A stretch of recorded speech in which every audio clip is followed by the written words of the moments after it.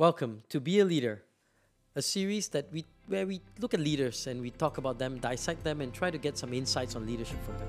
I'm Roshan Thiran, and today I was thinking really hard, what should we speak about and who should we talk about? And I always remember when I was a kid, I don't know if you have the same feeling where the whole family would kind of sit together, and there was one episode that we really liked, or one TV series that we really liked. It's called The Wonderful World of Disney, and everybody is like, Wonderful World of Disney. And then every episode, right, was always inspiring, always filled with so much excitement, dreams, and this promise of the wonder of Disney. And as a young boy growing up, I was always thinking, wow, one day I'm gonna visit Disneyland, I'm gonna experience this magical land. And then many years later, I think it was 19 when I moved to the United States, and I actually realized that dream and got to see this promise of Disney, that magical kingdom. And when I was there, it was, you had this fabulous feeling that, wow, there was this great promise.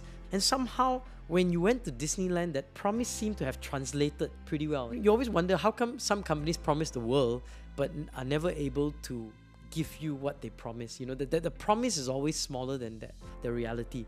But Disney is interesting, right? And when I was young, I always thought Walt Disney was a company.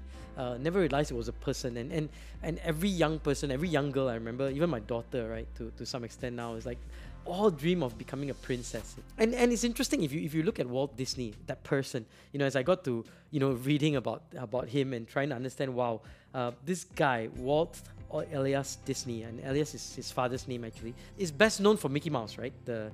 Everyone knows Mickey Mouse. It's permeated every single culture, every single country, right? I mean, we all grew up, at least many of us did, with Mickey Mouse. Even, in fact, my kids also, Mickey Mouse, Donald Duck, and all these wonderful characters that were created by this guy.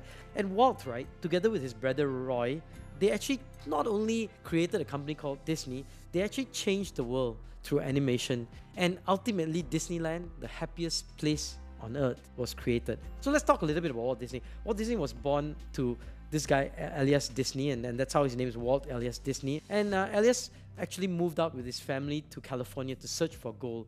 But he ended up, kind of disappointed and ultimately became a farmer. Even at an early age, Walt developed this real love for drawing.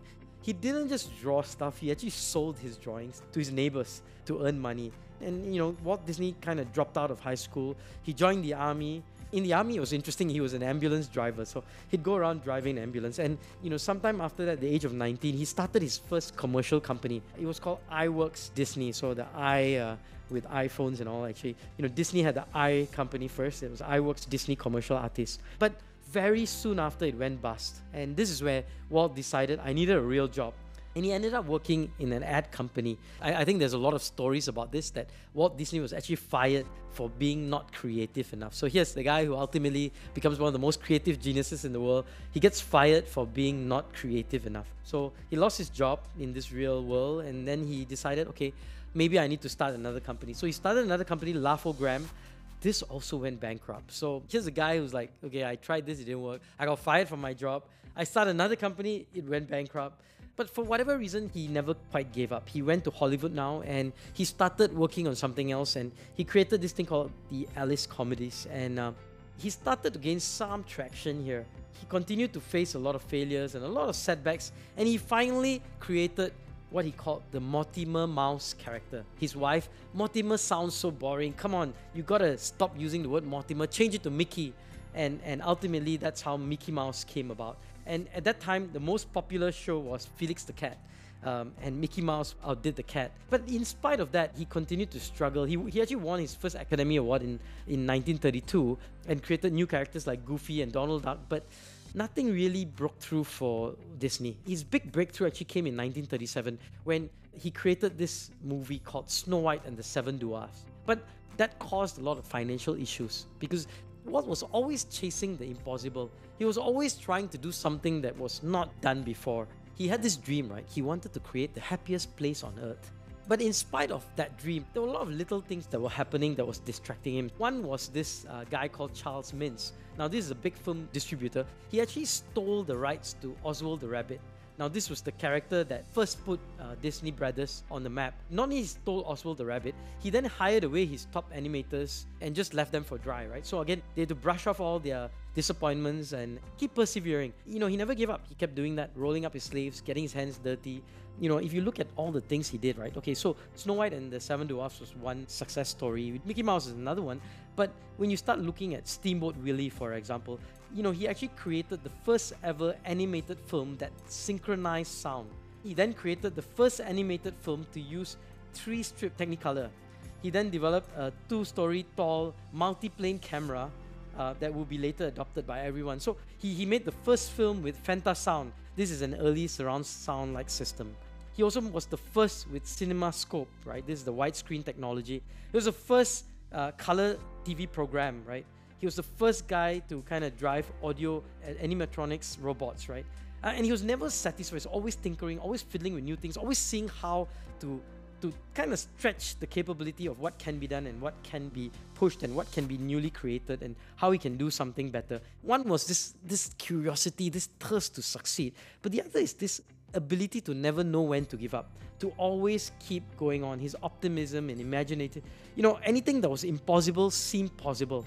As I started to explore Walt's life, I started to realize there's actually a secret behind his success. There was actually a process for driving creativity, innovation, and imagination. We're going to take a short break right now. We'll be right back here, and we're going to explore how Walt created a process to constantly innovate, create, and imagine, and drive innovation to the next level. Ever wondered what leadership is all about? Is it developed over time? Or are people just born with it? We believe there is a science behind leadership, and we want to help you understand it. Take this journey with us as we hear from renowned leaders from all over the world over our range of shows tackling key spaces in different industries today. Leaderonomics, the science of building leaders. Welcome back to Be a Leader. I'm Roshan Thiran, and you know, we are looking at the life of Walt Disney. So we were just talking a little bit about his early life and all the struggles and all the pain that he went through. And what was interesting to me was that Walt had actually a process of how to constantly innovate, how to constantly be creative, and how to constantly be imaginative. I mentioned before that Walt Disney was one person and not a company, but actually I was wrong. Actually, Walt Disney was 3 people, because when you look at the life of Walt and when you study it, Walt always believed that inside of him there's actually 3 different Walts. Here's what he said: there's actually 3 different Walts, right? The first Walt is a dreamer, the second Walt is a realist, and the third Walt is a spoiler. We term this secret the 3 chairs secret. So his secret was that I'm Walt Disney, but inside of me there are 3 people. And so he had 3 chairs that he placed in his office, which he never moved. And here's what he did. So each chair was actually anchored to 3 different mental states or mental perspectives. And he actually gave names to these chairs, right? So the first chair he named the dreamer. Now this was a visionary chair where Walt would just sit down, and when he sat in his chair, it was always about dreaming about the future. Now the second chair was what he called the realist chair. Now this was a pragmatic chair where Walt will now look at the dream and start to say, okay, if I were to make this dream a reality, what do I need to do? I need to define a plan. I need to figure out an execution methodology. I need to figure out how to make this happen. And so he'd sit on this chair and he tried to make the dream possible. Now the third chair is very interesting. Now this is a critic chair where he sits down and he looks and questions and criticizes and finds all kinds of loopholes and problems. This is a stupid dream. Come on, that's not realistic. And come on, this plan won't work. This will fail because this will happen and this will cause this bad thing to happen, and there's no way. And then he writes down all these things. Now when he does these 3 phases, he then takes these 3 things and he starts to go to his team and said, hey, here's the dream, here's how to make it happen, and here's what's going to go wrong, and here's how you need to go and execute and make this happen, and somehow go around making this happen. We hear all these leadership gurus, come on, live your passion, go follow your dreams, create the life that you want. You get all these cliches, right? All these motivating, therapeutic crap that always give us false hope. Wow, we have a dream. Yes, I have that dream. But I think what Walt did very well was, yes, you can have that dream, but you must have a sense of reality. You must believe that here's how I take that dream and make it alive. I love this quote from Henry Ford. He points out, right, if you believe you can, or you believe you can't, you're right. However, believing you can achieve a dream does not guarantee success. Walt Disney actually found an approach that combines being a dreamer and a realist in this three chairs exercise. And he calls this Imagineering, a term combining the words imagination and engineering. And this is really about these three chairs. A lot of this is detailed in the book by Robert Dilts. Robert Dilts actually wrote a book called The Strategy of Genius. He says, creativity as a total process involves the coordination of these three sub-processes: dreamer, realist, and critic. A dreamer without a realist cannot turn ideas into tangible expression. A critic and a dreamer without a realist just become stuck in perpetual conflict. The dreamer and the realist might create things, but they might not achieve a high degree of quality without a critic. A critic then helps to evaluate and refine the products of creativity. So now, we know Walt Disney was a dreamer, and he never stopped dreaming new possibilities and creating new things, right? So he understood possibilities were only limited by our imagination. But I think one of the things that helped him dream was that he resented limitation. Quote from one of the sayings of Walt: "I can never stand still. I must explore and experiment. I'm never satisfied with my work." So Walt Disney, the dreamer, would actually visualize extraordinary scenarios in his chair. Today we have this thinking outside the box. But I think Walt would say, no, don't think outside the box. Once you say that, you're establishing there's a box. Look, don't believe there's a box. And then once you've done that, we go to the second phase, the realist, right? So once you've spent enough time in then you go over to the realist chair. And I think the realist is pragmatic and practical. The realist asks, how in practice could we make this dream work? Walt would begin the process by asking some really hard questions about the dream that he crafted, right? So, hey, what kind of resources do I need to make this dream happen? That could be a question. How will I fund it? How long will this take? Who's going to help me make it happen? What kind of obstacles will I face? How will I overcome them? So I think when in this realist chair, Walt actually would start to focus on action. He would feel out the idea. He became the idea, the story, the character, the solution. You see, when you're in the dreamer chair, you assume anything can be done, right? But when you're in the realist chair, you start to think, how can this be done?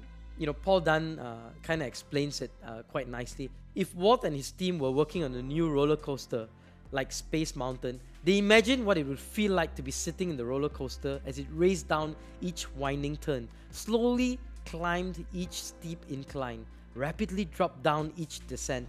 They noticed how the seats and the strap felt on their bodies. They heard the sounds of the roller coaster and saw the lights flashing as they coursed through the whole ride in their minds. The realists filled in the blanks of the original idea created by the dreamer. Walt believed our work must first have a foundation of fact. We cannot do fantastic things unless we know what is real and what is not. And when he considered a dream, he studied it, saying we must know everything about it. And that's being a realist. Now we're going to take another quick break. We'll be right back here with the third piece, the spoiler and the critic, and what these three chairs could imply for us in business and for us in life. Ever wondered what leadership is all about? Is it developed over time? Or are people just born with it? We believe there is a science behind leadership, and we want to help you understand it. Take this journey with us as we hear from renowned leaders from all over the world, over our range of shows, tackling key spaces in different industries today. Leaderonomics, the science of building leaders. Welcome back to Be a Leader, and we're looking at the life of Walt Disney and specifically zooming into a practice that he used to employ for himself, which he called the three chairs. And we talked a little bit about the first piece being a dreamer, chair number 1, and also chair number 2, the realist. And now let's zoom in a little bit to chair number 3, the spoiler or the critic. The focus on this chair was on why.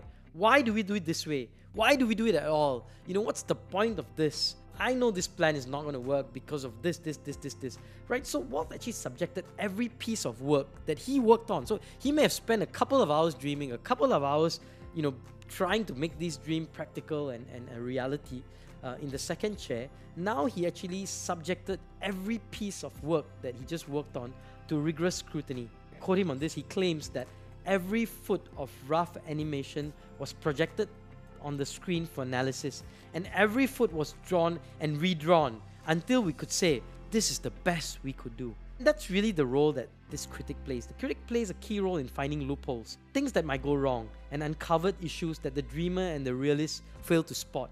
The devil is in the details, and then we have the details, but there's more devils even in the details, right? Because as we go in, there's always obstacles that we fail to see. There's always problems that are going to surface that we fail to acknowledge. And it's essential for us to actually spot these gaps before we start to face them. And I think what Walt did really well is that he was able to spot some of these gaps so that he could fix them before the audience or before his viewers or before, the folks that visited Disneyland could see these errors.